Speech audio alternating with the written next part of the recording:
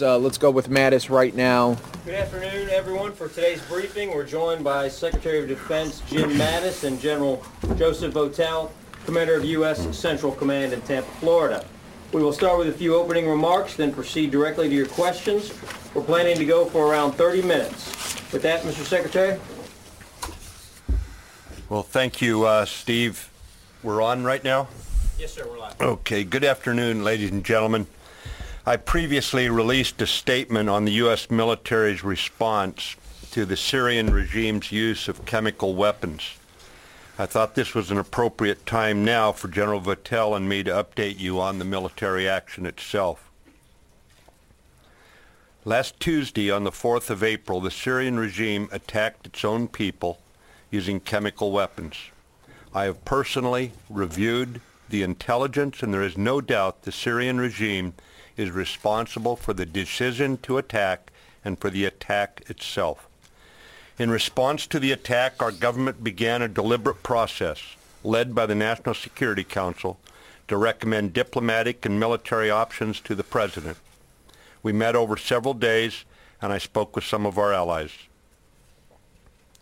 The National Security Council considered the near century-old international prohibition against the use of chemical weapons, the Syrian regime's repeated violations of that international law, and the inexplicably ruthless murders the regime had committed.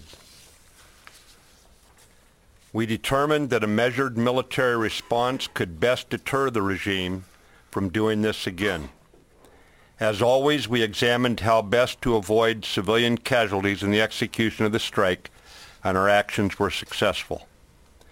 Based on these considerations, on 6 April, the President directed military action consistent with our vital national interest to deter the use of chemical weapons.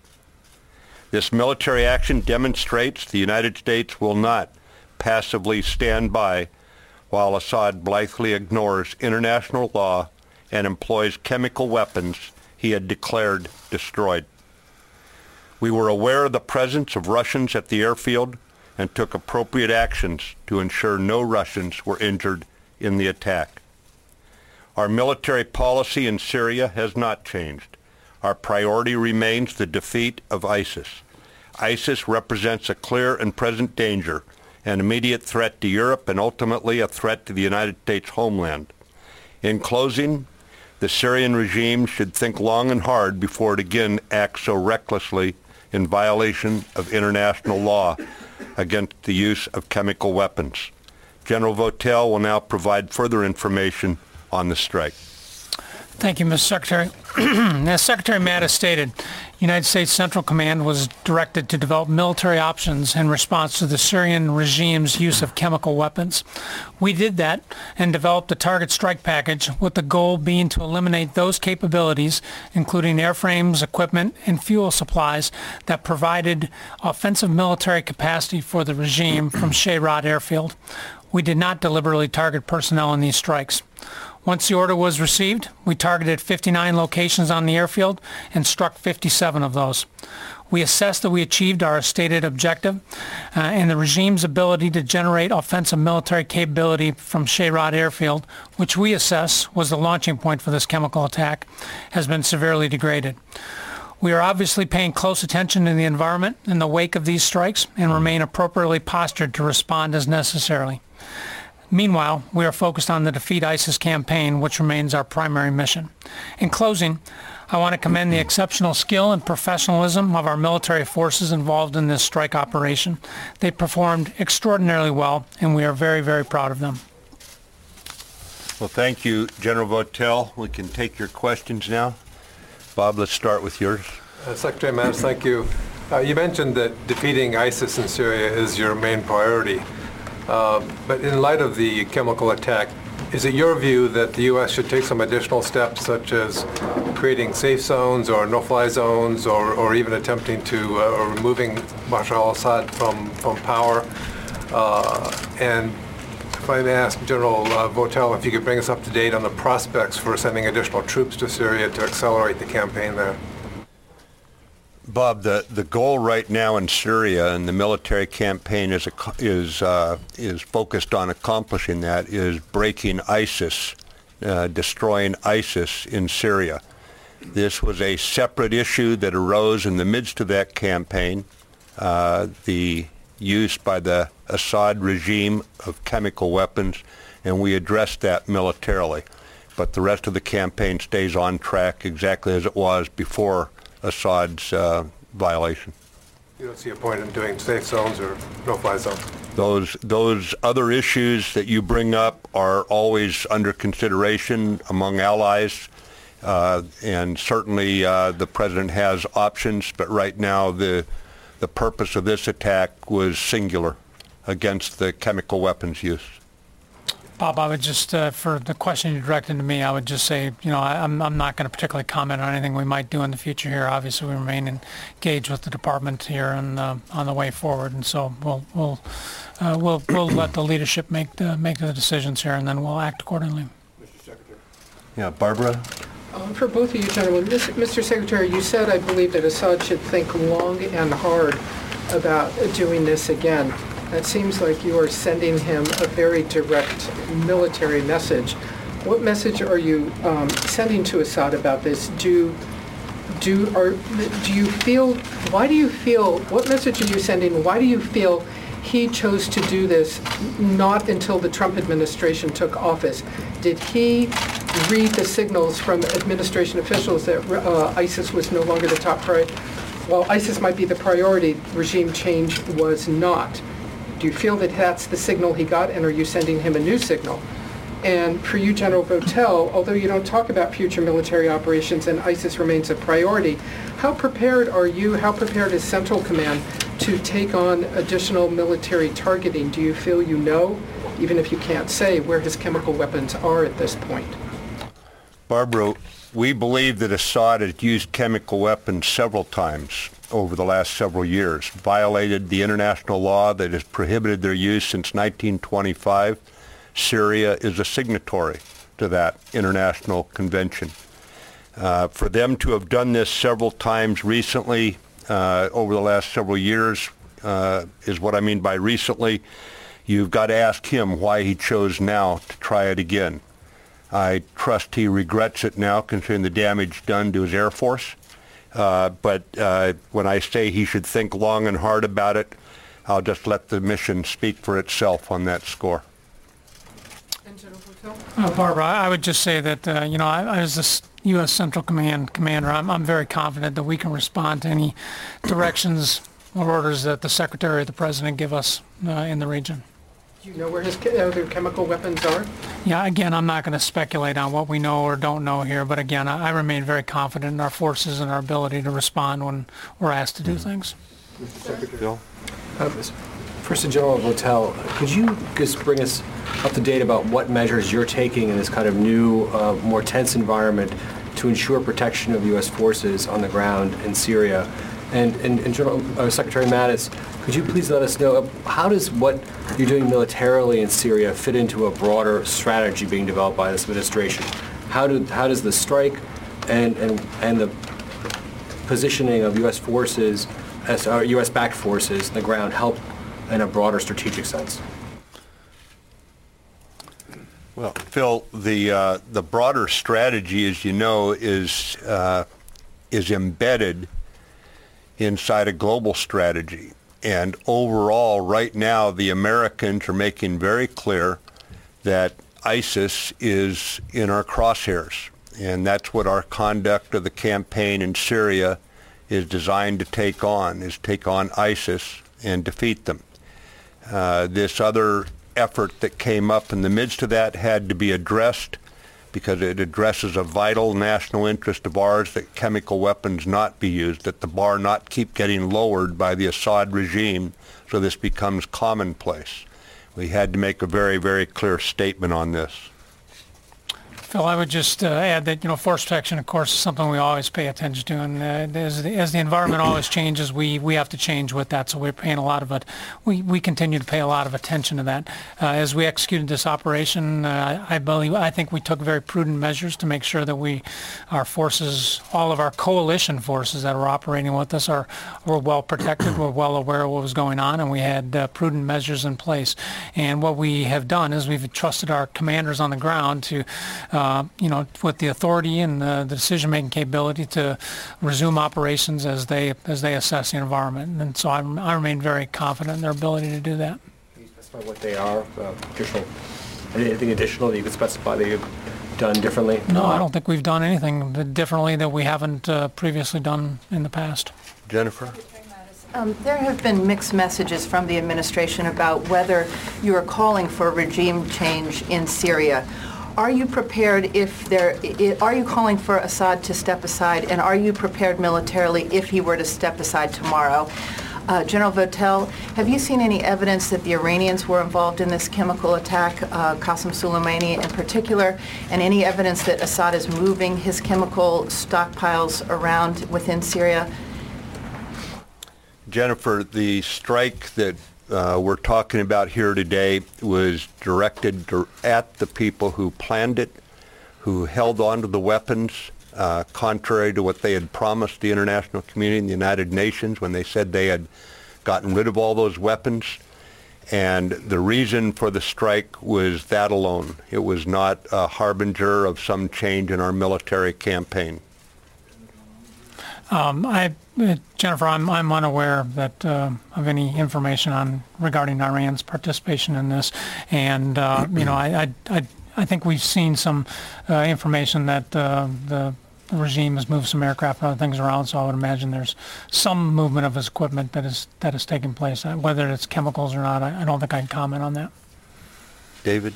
I'd like to ask both of you if you believe that Russia had advanced knowledge of this strike, and if Russia should be considered as complicit in this strike, the chemical weapons attack. Yeah, David, I can speak for both of us on that one. It was very clear that the Assad regime planned it, orchestrated it, and executed it. And beyond that, we can't say right now. We know what I just told you. We don't know anything beyond that. In this room on Friday, a briefer said that at the time of the attack, a drone was sighted over that village, and they weren't sure whether it was a Russian or a Syrian drone. Has it been determined yet whether that drone was Russian or Syrian? I don't know. I will tell you that we have gone back through and looked at all the evidence we can, and it is very clear who planned this attack, who authorized this attack, and who conducted this attack itself. That we do know, with no doubt whatsoever. Yeah, Gene. Mr. Secretary, can you help us understand why the death of innocent men, women, and children from a chemical weapon warrants a U.S. military response, but the deaths of far more men, women, and children in Syria from conventional weapons, barrel bombs, does not warrant a military response? I think what we have to look at here, Jamie, is a policy decision by the United States. There is a limit, I think, to what we can do.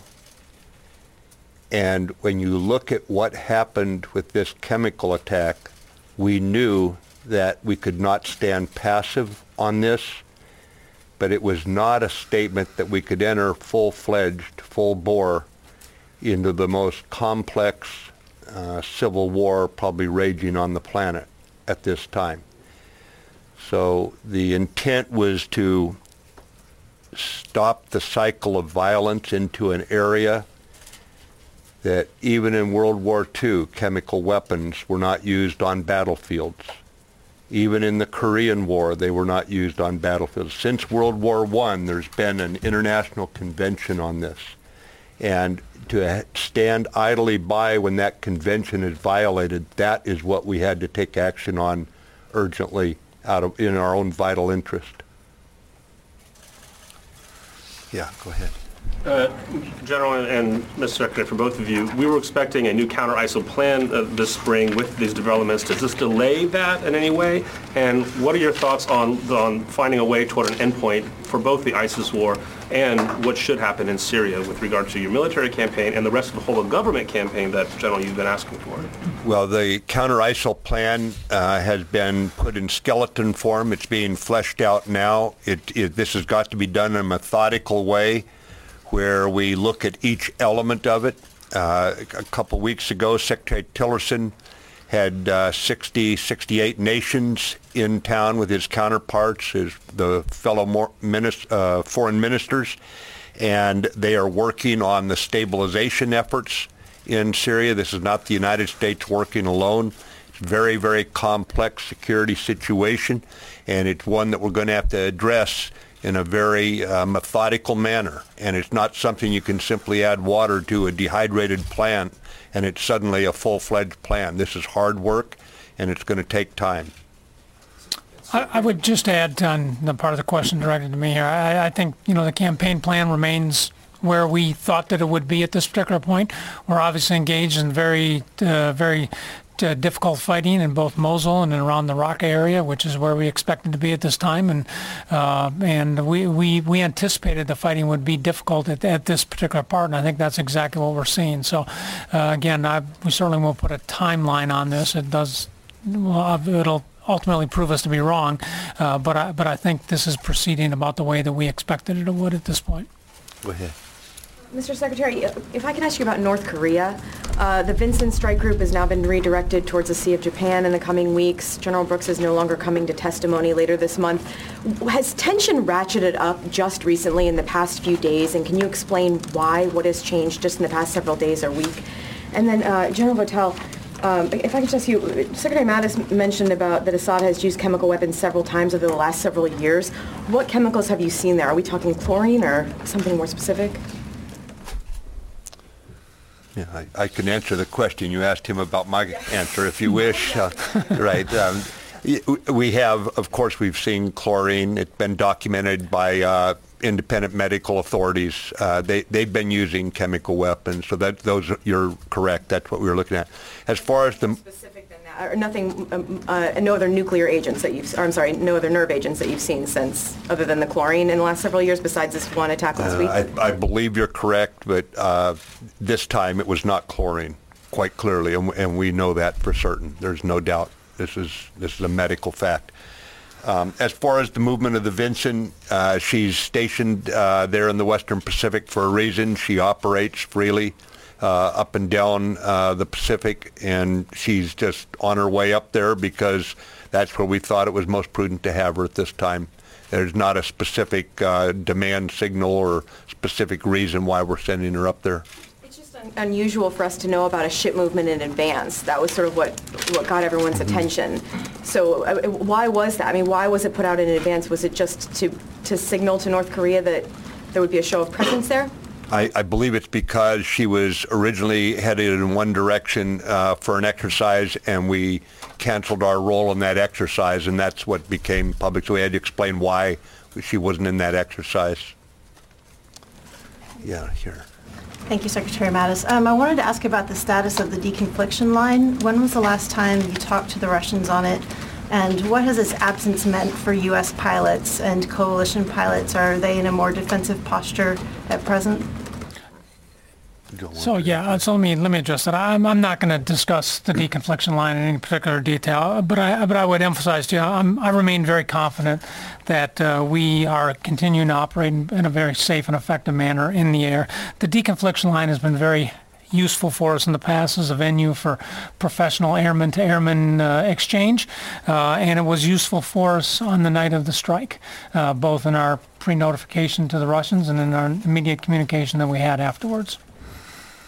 Are we not talking about the deconfliction line because it's not being used at present? No, that's not what I'm saying. No, the operation goes on. It's well deconflicted. The operations are going quite safely right now. Go ahead. Secretary Mattis, you're a student of history, you're a student of strategy. You've talked about red lines, the president's talked about red lines, the Russians have talked about red lines. At what point is there a danger of this spiraling out of control and the conflict between two nuclear-powered countries? I don't believe I've talked about red lines. I generally shy away from it myself. I recommend Assad be rather cautious about violating international law with chemical weapons. I suppose that could be considered a red line, so I won't argue the point. It will not spiral out of control. As you know, Secretary of State Tillerson is in Moscow. We maintain communications with the Russian military and with the diplomatic channels. It will not spiral out of control. What gives you that assurance? I mean, the Russians have been very clear in their rhetoric. I'll take your point that you have not said the word red lines. The Russians have. They're saying that another response, like the one you launched on April 6th, would be a red line for them. How are you so confident that this isn't going to spiral out of control? Well, I'm confident the Russians will act in their own best interest, and there's nothing in their best interest to say they want this situation to go out of control. Yes, ma'am. As you consider the U.S. force posture after ISIS is defeated in Mosul and Raqqa, are you contemplating maintaining U.S. bases or a U.S. base in Iraqi Kurdistan so as to be able to check any further resurgence of an ISIS-like group? The short answer is we are in consultations with the Iraqi government about what the stabilization phase looks like. There have been no decisions. There have been no offers made. Either way, we're in consultation. We're talking about what the tactical situation will probably look like. As you can tell, that some of that would be assumptions right now, since we have an active enemy still in the Euphrates River Valley, in Tal Afar, and of course the ongoing fight there in West Mosul. So that it would be premature to come to conclusions about that now, or even enter into the specifics about it now, until we actually have this enemy on the run out of there. But we would be willing to engage with the Iraq government on how this should look in the future. Yes, go ahead. Hey, Jamie. Has the White House given the military authority to preemptively strike at Syria if, in fact, you had knowledge of a looming chemical attack? And then I had a North Korea question. No. You've not been given authority to preemptively strike if you know in advance of a Syrian attack? No. No, we have not. Yes. Thank you, Mr. Secretary. Does the U.S. view chlorine, barrel bombs filled with chlorine now as a chemical weapon? And a second question, if I may, going back to North Korea, are there any feasible or straightforward military actions that the U.S. could take that wouldn't immediately spiral into a broader regional conflict? Yeah, I don't want to speculate about North Korea military actions. We owe some confidentiality as we discussed with our allies this situation that we face up there. But as far as barrel bombs with chlorine, I mean, chemical weapons are chemical weapons. So that is the issue if you're talking about the strike we took. It's not about whether it's delivered with an artillery shell or it's delivered by a helicopter with a barrel bomb or a fighter aircraft with a bomb. It's about chemical weapons, and we've made clear where we stand on that. President Trump has made it exceedingly clear where the United States stands on that sort of malfeasance. Wow, you guys got lots of questions here today. My gosh, young lady, you've been very patient the whole time. Go ahead. Thank you, Mr. Secretary. I was hoping you can clarify something. In your statement yesterday, you said the cruise missile strikes took out 20% of Syria's operational aircraft. There was some confusion over that statement. Can you clarify it and explain how much of a blow it was to Syria's overall capability? And General Votel, we're in the process of isolating Raqqa right now. Does the coalition and our partnered forces there have what they need to begin the offensive on Raqqa, and what more resources do they need? Yeah, the Syrian Air Force is not in good shape. It's been worn down by years of combat plus some maintenance, plus significant maintenance problems. I thought it was about 20%. I think it's around 20 aircraft were taken out, which probably equates to about that, although I probably shouldn't have used the 20%. We're trying to provide information as it comes in, and this is one of the challenges of trying to get it accurate, but get it out as quickly as we can actually give you some fidelity. But it's around 20 aircraft, and that damage to the Syrian Air Force is pretty severe, as you can tell. with respect to what's going on in Raqqa, I think we have the capabilities we need to do what we're doing right now, which is the isolation of Raqqa, and I think we're seeing that play out every day right now as our partners on the ground very effectively isolate this particular area as we move forward. Obviously, the Secretary and I and others are in consultation here on what additional resources we need, and I'll just leave it at that. We're talking about what needs. Oh, then you call, so they hate you for skipping the rest of them. All right, sir, we'll go with Ms. Nancy Youssef. Thank you very much. Mr. Secretary, I just wanted to clarify something you said earlier because it's an important point. Is it your contention that chemical weapons, if it's a barrel bomb holding chlorine, chemical weapons only being that with the use of a nerve agent, that is a chlorine in a barrel bomb would not necessarily lead to U.S. strikes, but it is the use of a nerve agent, that's the distinction you're making? I just want to make sure I'm understanding the point you were making earlier. Right.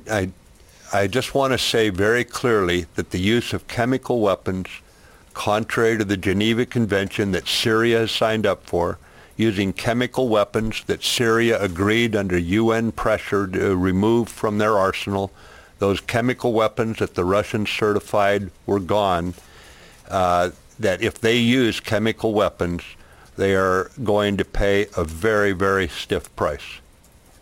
Okay? Hey, thanks very much, ladies and gentlemen. Appreciate your time here, and I guess waiting this afternoon to talk. Thank you very much. All right, you hearing it directly